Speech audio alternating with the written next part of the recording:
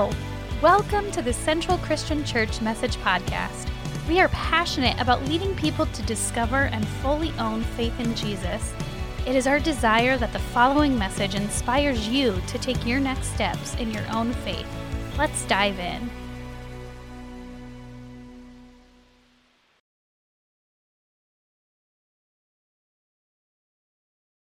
Well, good morning, everyone. As I do every week, I want to begin with a word of welcome. I welcome those of you who are in this room with me. I want to welcome those of you who are on any of our campuses, and I want to welcome those of you who are with us online. It is great to have you. Hey, today is a special day. There's about 3 days a year that we kind of set apart as Celebration Day, and this is a celebration day. Today, we graduate the spring class of Rooted. And they started 11 weeks ago, and this afternoon at 4 o'clock on the Tempe campus, we're going to have a big party, and there's going to be baptisms, and it's going to be an incredible, incredible event. I'm telling you that to tell you this. If you haven't gone through Rooted, or maybe it's been a long time since you've gone through Rooted, you've got to know that in our understanding of how we do church, Rooted is like boot camp. It's like spiritual boot camp. We believe in spiritual formation, and that there's a process of how we grow, and it's really, really important. And you can imagine being a soldier and skipping boot camp because it sounded hard or something, I don't know, would not prepare you well for the battle to come. So if you've not yet gone through Rooted, we're going to start another one of these courses. The summer series starts on May 1st. And again, on all of our campuses, on our online, all of this, you get involved with this thing, and it will change your life. So anyway, I'm excited about today. So here's the deal. We're going to be in Galatians, which we've been studying for the past month or so. But we can't get to Galatians today until we go through the book of Acts. So I need you to find in your Bible, find the book of Acts. And so Matthew, Mark, Luke, John, and then Acts. It's the early church's history. And so we're going to be in chapter 10. So if you'll just take a moment and find that. And while you're doing that, let me, just while you're processing that, let me ask you a couple of questions, okay? They're going to sound like they're not related, but you're going to see they're incredibly related in just a moment. So question number one, can you remember a time when you're confident you heard from God? You cannot tell me I didn't. I heard from God. I don't know how you heard from God.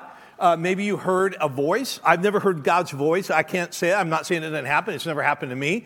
But I can guarantee you I have felt that I've heard from God. And various ways that God can communicate through His Spirit, through, just His leading, all of the different, His Word, through people, all of that. Can you remember a time? I'm positive I heard from God.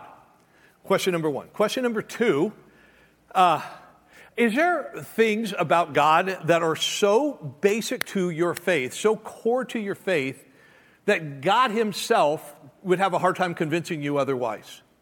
Now, understand what I'm asking.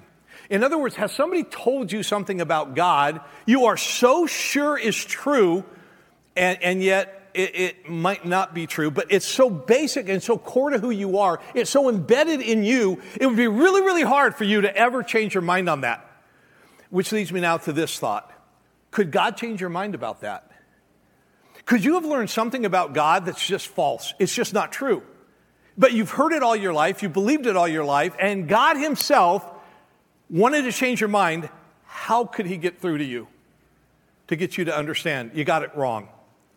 Now, against that backdrop, I want to show you literally a couple people's story that's going to come from Acts chapter 10. Now, I don't know if you've caught on to this yet, but we're studying the book of Galatians, but the book of Galatians didn't just happen in a vacuum.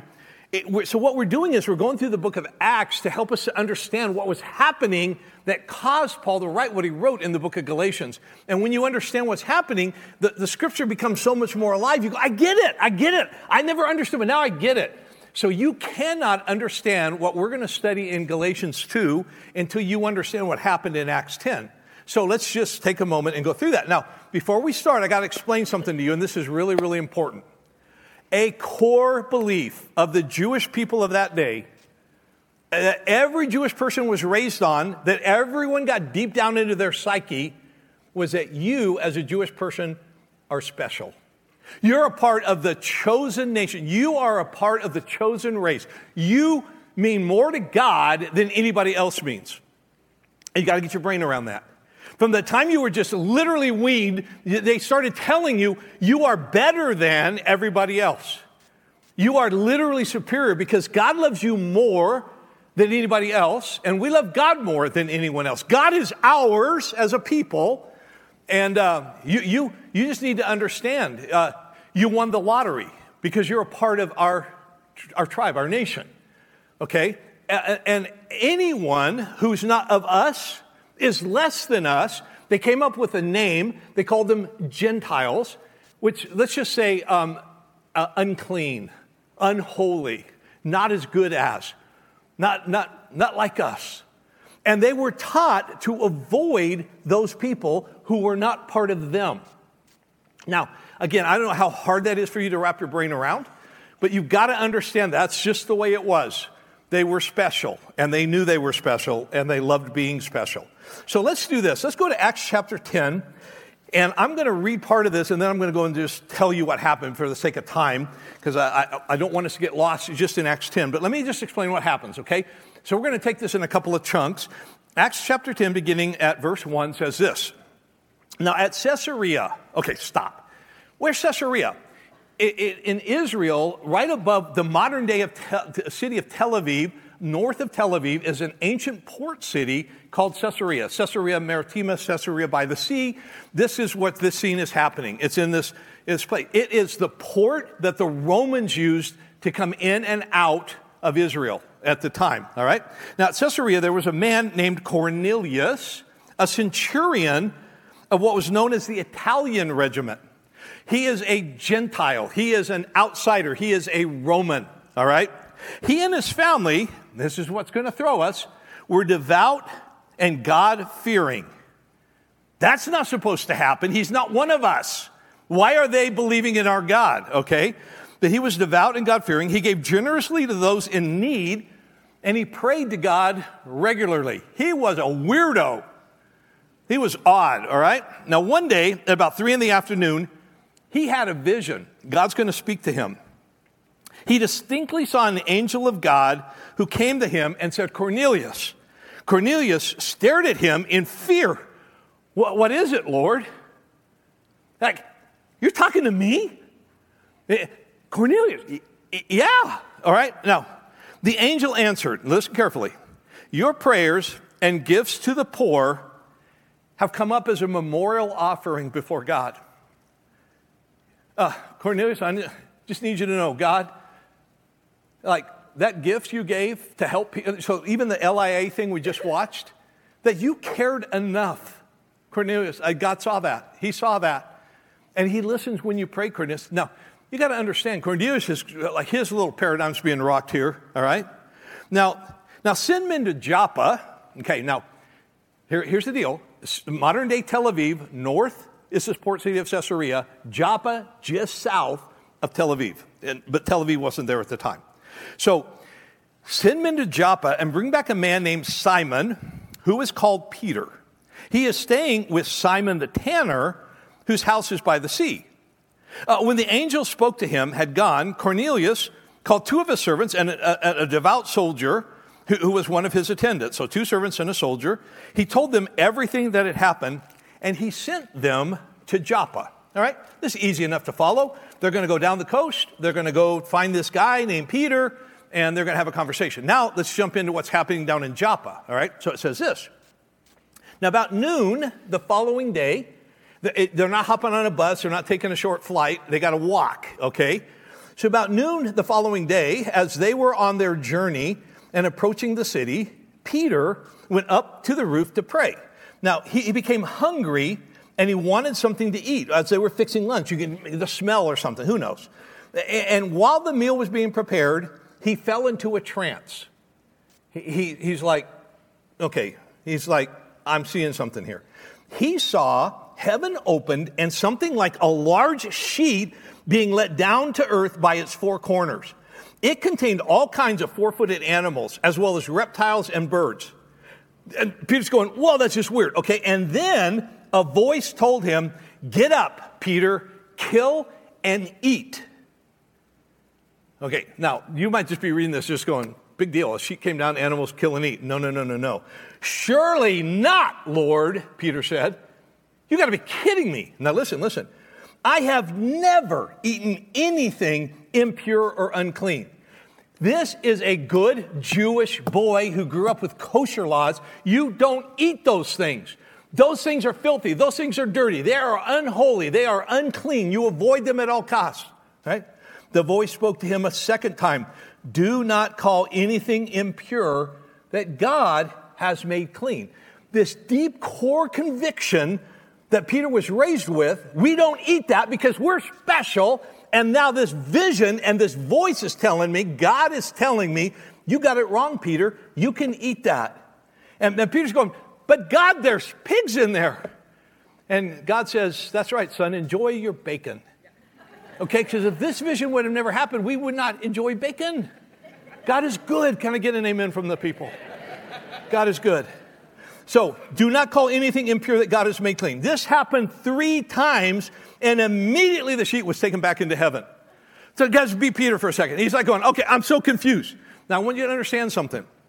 Cornelius gets a vision from God and says, hey, I want you to go find this guy. Cornelius says, yes, sir, right at this moment. I am on my way.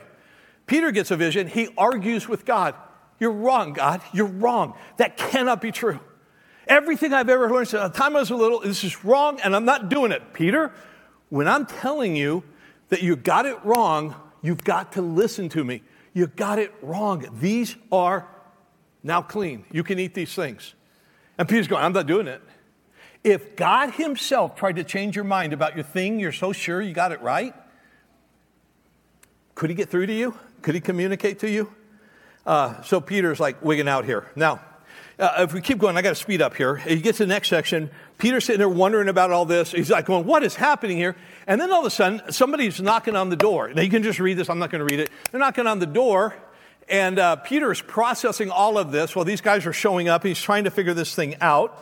And then God says, hey, Peter, those some guys down there that I've sent to you, and I want you to listen to what they have to say. So you look at verse 20. So get up and go downstairs. Do not hesitate to go with them, for I have sent them to you. Now you got to understand, okay, so God has sent some people. I'm sure they're good Jewish boys that are going to ask me to go do something. He opens the door and he sees this Roman soldier and these Roman soldiers' assistants, and he's like, what are you doing here? And then they tell, hey, we work for this guy, Cornelius. He lives up in Caesarea, and he had this vision from God, and God told him to come get you. And so Peter, I have no idea why, but God wants you to go up to Caesarea. Now, Peter's got to be going, not with you. Not with you. You are unclean and unholy. But he's having this thing going, sheet. What did the sheet mean? What was his vision? What was God trying to tell me? And I want you to see verse 23. And again, I wish I had time to show you everything. I just don't.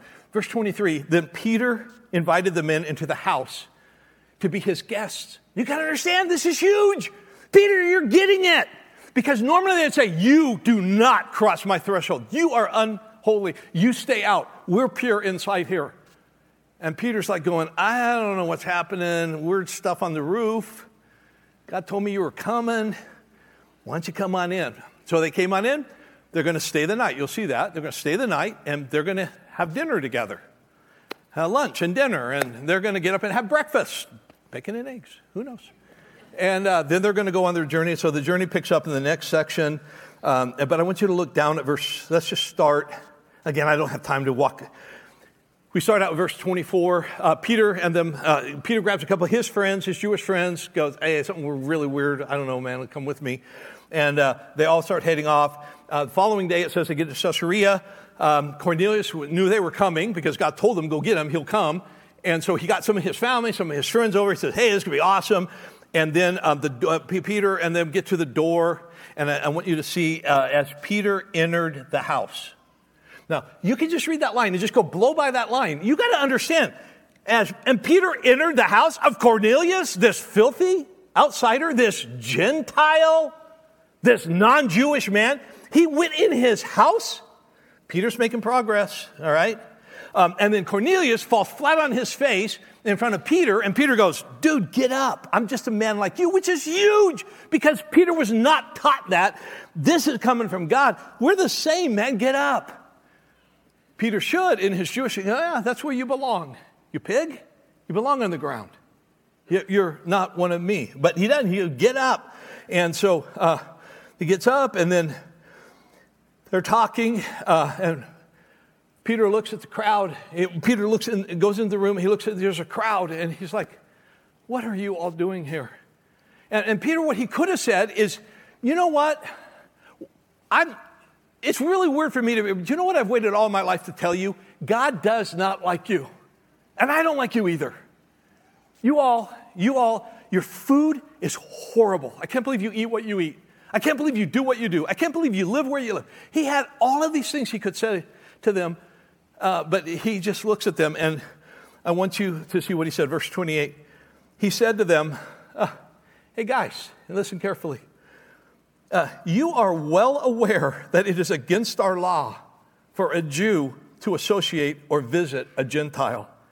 But God has shown me that, I don't know, man, I'm supposed to not call anyone impure or unclean. God's really messing with me right now. And I want to tell you how gross you are to God, but I feel like God's telling me not to say that you're not all that bad. And so then Cornelius goes, well, Peter, what did you come to tell us? And Peter's going like, what? Yeah, God said you're going to deliver a message. Okay, this is every preacher's nightmare, by the way. I have no notes, And Peter goes, what? Yeah, he said, just tell us. And Peter goes, okay, well, let me start with this really weird thing that happened to me yesterday. The roof, and you guys showed up, and is that it?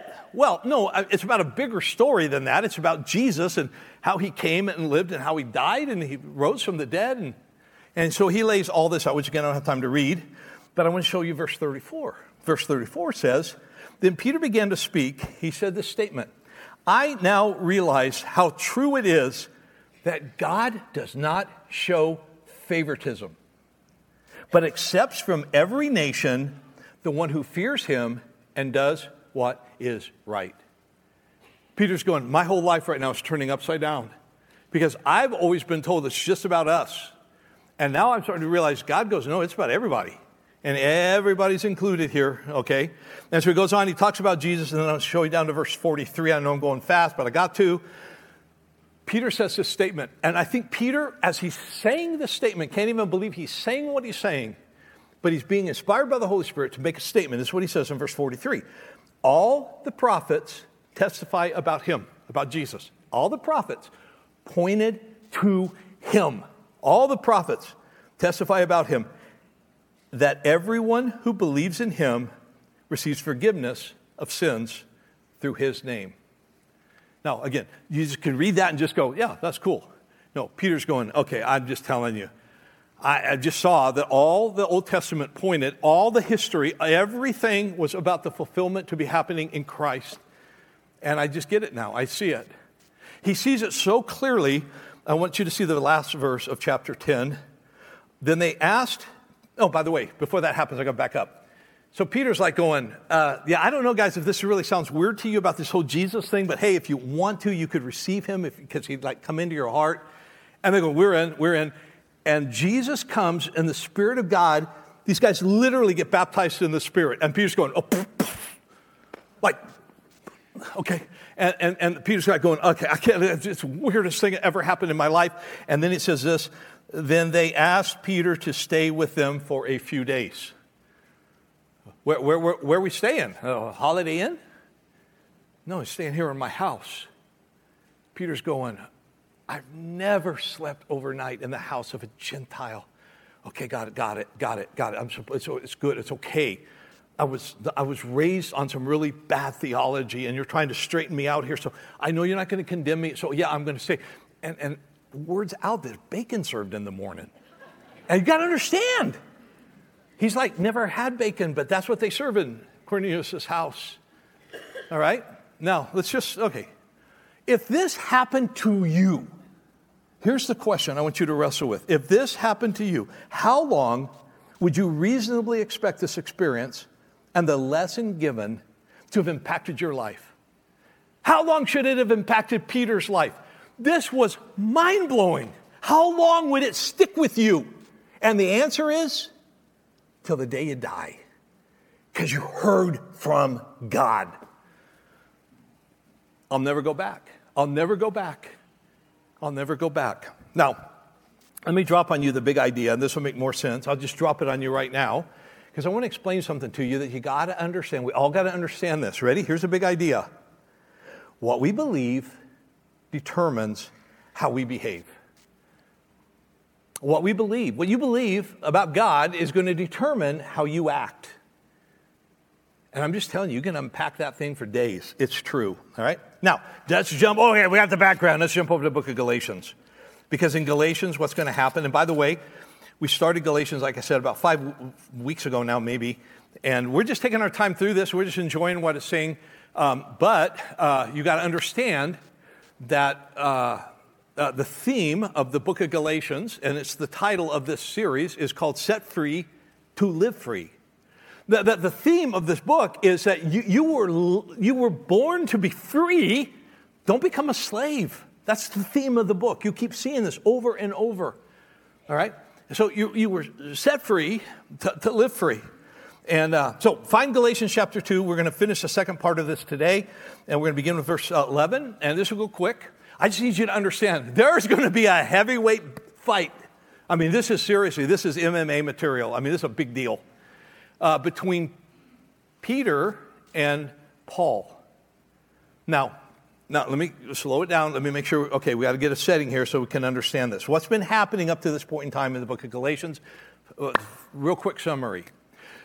Paul and his associate Barnabas went off into Gentileville, called Galatia, and planted churches in these cities in Galatia. And he taught them about the grace of God and how free you are to live and how God loves you. And he got them all set up, and then he left them. He goes back home, and then word gets to him that these churches that he started got infiltrated by people who were telling them what Paul told them was wrong, that you don't get to live free. Are you kidding? And they said, basically, you got a bunch of rules to keep. You got a bunch of laws you better follow. You got customs you better observe. And they were called Judaizers because their big argument was before you can actually become a Christian, you cannot become a Christian until you first become a Jew. And when you become a Jew and you submit yourself to Jewish customs, the biggest of which Caleb talked about last week, the biggest of which is there's one thing that sets all of us Jewish people apart from everybody else, and it's circumcision. Now, you go, what? I have no idea why God chose this. But that was the sign. If you were circumcised, you were part of this group. So, hey, if you want to be a Christian, you got to get circumcised. And you got to do this, and you got to do this, and you got to do this. But nothing was more objectionable than getting circumcised. Guys, can I get an amen? These are adult men. You got to get circumcised. What? They're going, yeah, that's the only way. And Paul then starts writing to these churches going, do not listen to this. This is ridiculous. You do not have to become a Jew to become a believer. And then these guys start trying to turn the churches against Paul, going, who is this guy? This guy's a punk. Why did you even listen? He's not even a real apostle, which none of that's true. So Paul is writing back, and in this, he's going to say, I want to tell you how deeply I believe in the grace of God, and he tells us about a battle between him and Peter. And you're going to see it real quick. It won't take long. It says this, okay, in verse 11. Okay, let's go. Catch up. All right. When Cephas, and who's Cephas? Peter. Peter is known as Cephas. He's known as Peter. He's known as Simon. I'm sorry. He's just got all these names. Cephas, Peter, all right? When Cephas came to Antioch, I opposed him to his face because he stood condemned. Guys, that is incendiary. That is incredibly strong language. I stood him down to his face because what he said was wrong. Now, you ought to be leaning in right now going, what did he say? And what in the world did he say? What got him all worked? Like, Paul, what do you mean? Now, let me back up. Who's Peter?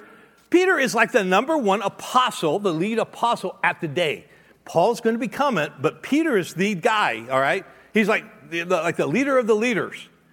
And he's like heavyweight champion of the world, all right, to push the analogy. And by the way, make sure you see this. In 2 weeks ago, we talked about how say these names again. Paul went up to Jerusalem to see Peter. Remember that? And they got to know each other. And now we got Peter going to Antioch to see Paul. Now let me just put this on a map. This is not hard. Okay, let me bring up a map. You'll see this. Okay, so see Jerusalem. That's where Peter's from, and James. James is the head of the church in Jerusalem. Peter's the head of the apostles. Antioch is up the coast. It would be in modern-day Syria, all right? And by the way, Caesarea would be about where the E is in Phoenicia. That would be by eyesight, I'm guessing. Okay, so just get an idea. So Antioch is where Paul is now. So here's what's happening. Paul has turned Antioch into his headquarters to reach the Gentile world, because Peter was to reach the Jewish world and the apostles, remember that, and that he's going to take on all of Europe. You get all this, you get Israel, I'm going for all of Europe and half of Asia. All right, that's my vision. So Antioch becomes this really important city, and the church is booming, it's rocking in Antioch. And in fact, it says in Acts 11:26, the Christians were first called Christians in Antioch. They go, who are those guys? I don't know. They're Christ followers. They're Christ Christians. I don't know. They're Christians. It's Paul's base of operations. And Peter and the church in Jerusalem hear about what's going on up there. And he goes, I'm going to go check this thing out. So he comes up there. All right. Now, what happened up there? What in the world happened? All right. Galatians 2:12 and 13. Now, watch this. Watch this. For before certain men came from James, that's Jerusalem, he used to eat with the Gentiles. Who did? Peter. He used to eat with the Gentiles, but when they arrived, he began to draw back and separate himself from the Gentiles because he was afraid of those who belonged to the circumcision group. Now, the other Jews joined him in this hypocrisy, so that by their hypocrisy, even Barnabas was led astray. Now, again, this might be going by you so fast, it's not hard to understand. So here's what happens.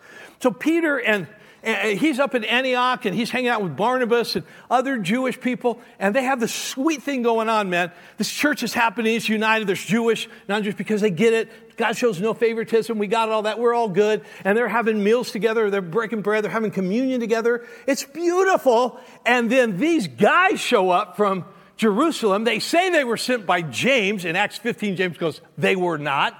But they show up, and they go, hey, we're from the Jerusalem Council, we're kind of from, the headquarters of the whole deal, and Peter goes, oh no, what we're doing here, oh no, it's not going to go over. And did you catch it? They were from the group of the circumcision. What were they? They were Judaizers. They were the same kind of people who were bothering the people in Galatia.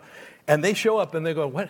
And Peter goes, yeah, and he starts backing away from his friends, Gentile friends in Antioch. And Barnabas is going, uh-oh, these guys, this is peer pressure big time. Okay, this is like, so they back up, and they're getting farther and farther away.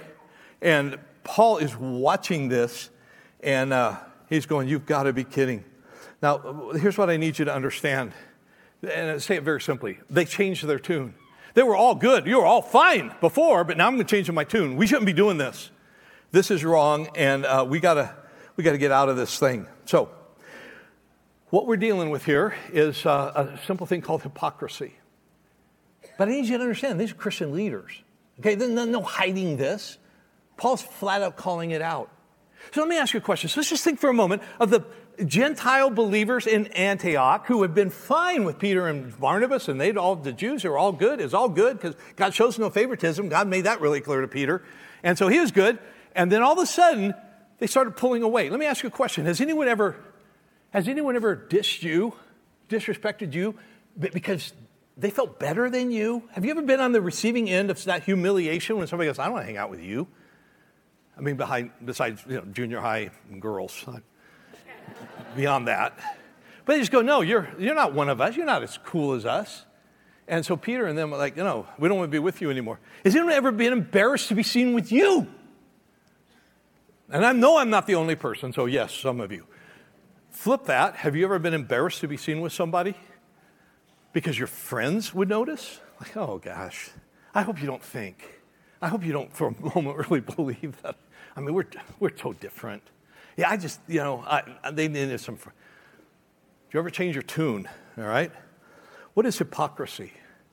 Hypocrisy comes to us from the Greek language. It's the idea of you put a mask on. So you put a face on over here when you're with these people, and then you take that off and you put this face on when you're with these people. Or you turn your back and you just do whatever. It's just whatever face to whatever crowd you need. When in your life do you outgrow hypocrisy? Pretending to be one thing here, knowing you're something else there. When does it get old? When does it get behind you? Let's show you what happens next in Galatians 2:14. Paul says, when I saw that they were not acting in line with the truth of the gospel, which is there is no favoritism, and we're all on the same playing field. I said to Cephas in front of them all, you are a Jew, yet you live like a Gentile. When no one's around, you're fine being with these people. And how is it then that you're going to try to now force Gentiles to follow Jewish customs? Peter, what are you doing? Now watch this got a little bite of sarcasm. We who are Jews by birth, the superior ones, and not Gentiles, we know, now watch, that a person is not justified by the works of the law. Peter, you to the core who you are, know that all this rule keeping is a waste of time. That all this stuff you were taught, you to the core of who you are, no, this is not of God. This is not what God had in mind. Okay, so we who are Jews by birth and not sinful Gentiles know that a person is not justified by the works of the law, but by faith in Jesus Christ. That's the gospel. That's the truth. So we too have put our faith in Christ Jesus that we may be justified by faith in Christ and not by the works of the law, because by the works of the law, no one will be justified. But if in seeking to be justified in Christ, we Jews find ourselves also among the sinners, doesn't that mean that Christ promotes sin? Absolutely not. In other words, is this like somehow taking Christ down, taking God down? If we're like all seen together and we're all on the same level playing field, does this somehow dishonor Christ? Paul goes, absolutely not. This empowers. It is so incredibly good. Why did Paul call Peter out publicly? And here's the answer, because what he did publicly. In front of every one of these people, you backed off. You literally showed your card. You played your hypocrisy. If what you just did catches on, there will always be two tiers of believers. The really spiritual ones who are the Jewish believers, and then the rest of us who are just the Gentile believers. And Paul was so passionate about getting people who didn't know God to know God. He knew that if this hierarchy gets set in, this message will get destroyed. If you start thinking you're better than, it will destroy everything. And we're all sinners. That's his point. Peter, you are a sinner. I'm a sinner. You know it. I know it. So why in the world are you acting different in front of these sinners? Like you're a better sinner. You're less than a sinner. He calls them out, all right? Now look at, I guess verse 16, I'm going to read it again. You cannot miss this. This is core to the book of Galatians. If you don't get this, you will never get it, all right? We know that a person is not justified by the works of the law. Keeping rules is not the plan of God. Having all these restrictions placed upon you by somebody who says you got to do this to please God is not God's plan for your life. But how are we saved? By faith in Jesus Christ. So we too have put our faith in Christ Jesus that we may be justified by faith in Christ and not by the works of the law. Why? Because by the works of the law, no one will be justified. It doesn't work. And I'm just telling you, for every cult that has ever been founded, it starts with, well, here's what God really wants from you. It's different than what you read in the Bible. Here's the rules you got to keep to please God. And they start adding all this stuff. And they enslave people. They come to believe this is what God wants. And it's like, it's not in the Bible. This is not the gospel. Yeah, but it's the gospel explained more fully. And Paul's like going, oh, this is not only in Christ alone. And then again, I got to hurry. don't ever, ever, ever, ever go back. Don't ever, when you've experienced the freedom in Christ, ever go back to having people put over you all kinds of rules that are not in the Bible. That is not the gospel, all right? Now, I got to show you this, verses 19 to 21, and then I'm going to close out. For through the law, Paul said this, for through the law, I died to the law. What does that mean? This thing killed me. I did all these. It killed my spirit. It killed my soul. It will always kill your soul. It will always suck the life out of you. I died to that. That thing took my life. But I died to that so that I might live for God. Now look. I have been crucified with Christ, and I no longer live, but Christ lives in me. The life I now live in the body, I live by faith in the Son of God who loved me and gave himself for me. You see what he's saying? I'm dead. I'm not dead because the law killed me. I'm dead because I identify with what Jesus did. Now listen. What he's saying is, it's not about me. This whole story of the gospel, it's not about what I did. It's not, hey, you're so good. No, that's what I keep saying. It's he's so good. It's focused on him. So Paul goes, I'm dead. I'm good. I live now in Christ. My identity is in Christ. I don't have an identity outside of Christ. Everything is in Christ.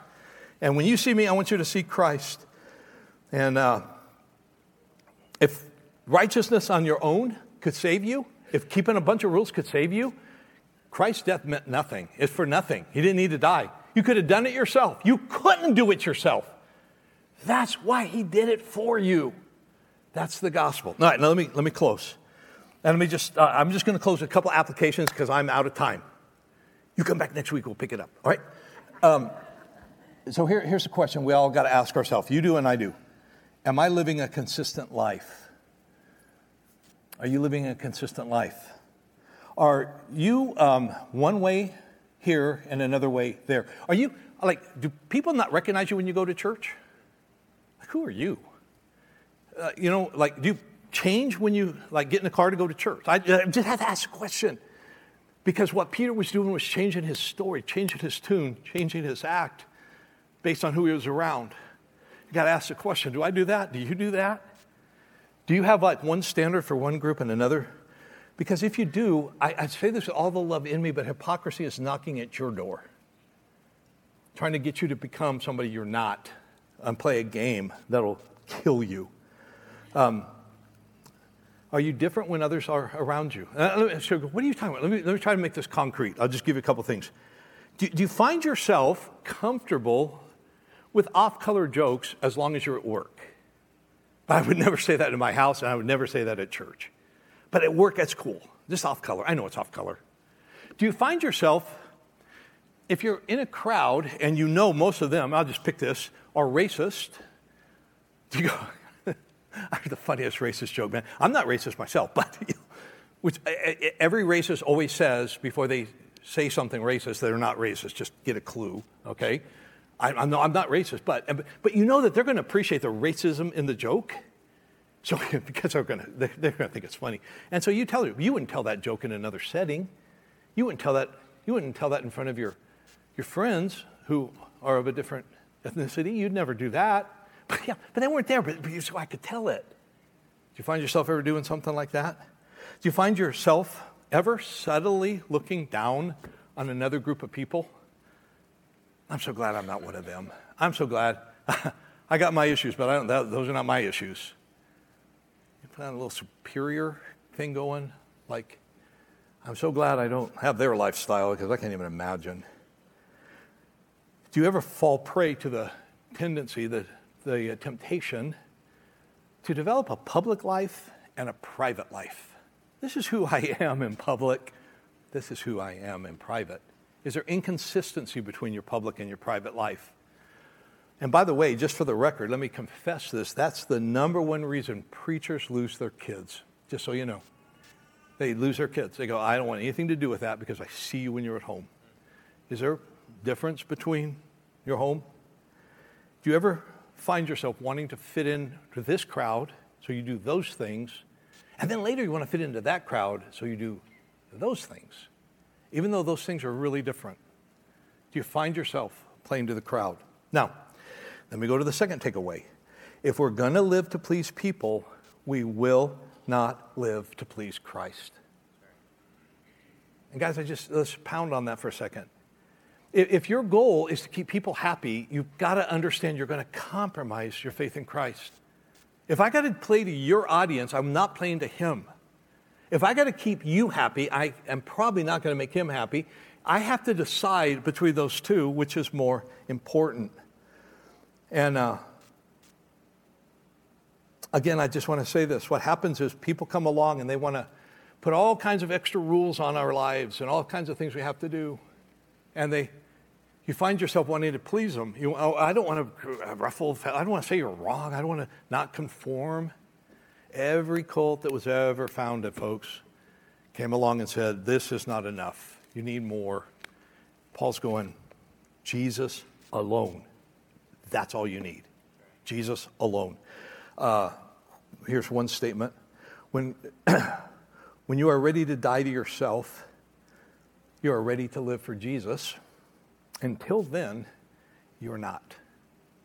I know, a shocking statement. That's why in our church we take Luke 9:23. Jesus said, if you want to follow me, you have to die to yourself. It can no longer be about you. You can't find your life in him until you die in him, for him. Which is, by the way, what baptism symbolizes. All right, last thing. What we believe determines how we behave. So if you stopped and just paid attention to what you were doing and ask yourself the question, why am I doing this? Why am I doing this? I guarantee you'll figure out what's behind your behavior. You're trying to please somebody. Somebody is on your mind. And you think that behavior is what they expect from you. So when you find yourself conflicted, stop and go, who am I playing to here? What am I doing this for? Why do I think that's important? And you'll learn a lot. Let's pray. Do come back next week. We'll pick it up, and I love this book. I love what it teaches. We'll just keep going in. So, Father, thank you for your word. Thanks for just time to be in it. God, thanks for refreshing our spirits with this truth that it's not about us. It's never been about us. It's never meant to be about us. You gave us the law to show us that we were not good enough, not to convince us we were good enough to not need you. God, help us to realize you showed a problem and you gave a solution. It's as simple as that, and the solution is you and you alone. It's not about us. It's not about our performance. We're to die to ourselves to live in you. And we pray that we get this. And all God's people on all God's campuses and all his online community said, Amen. Bless you guys. Come back.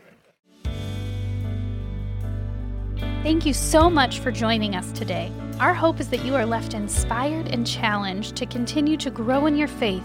If you are looking for more from Central, follow us on social media. You can find us on Facebook, Instagram, and YouTube. See you next time. Until then, go be the church.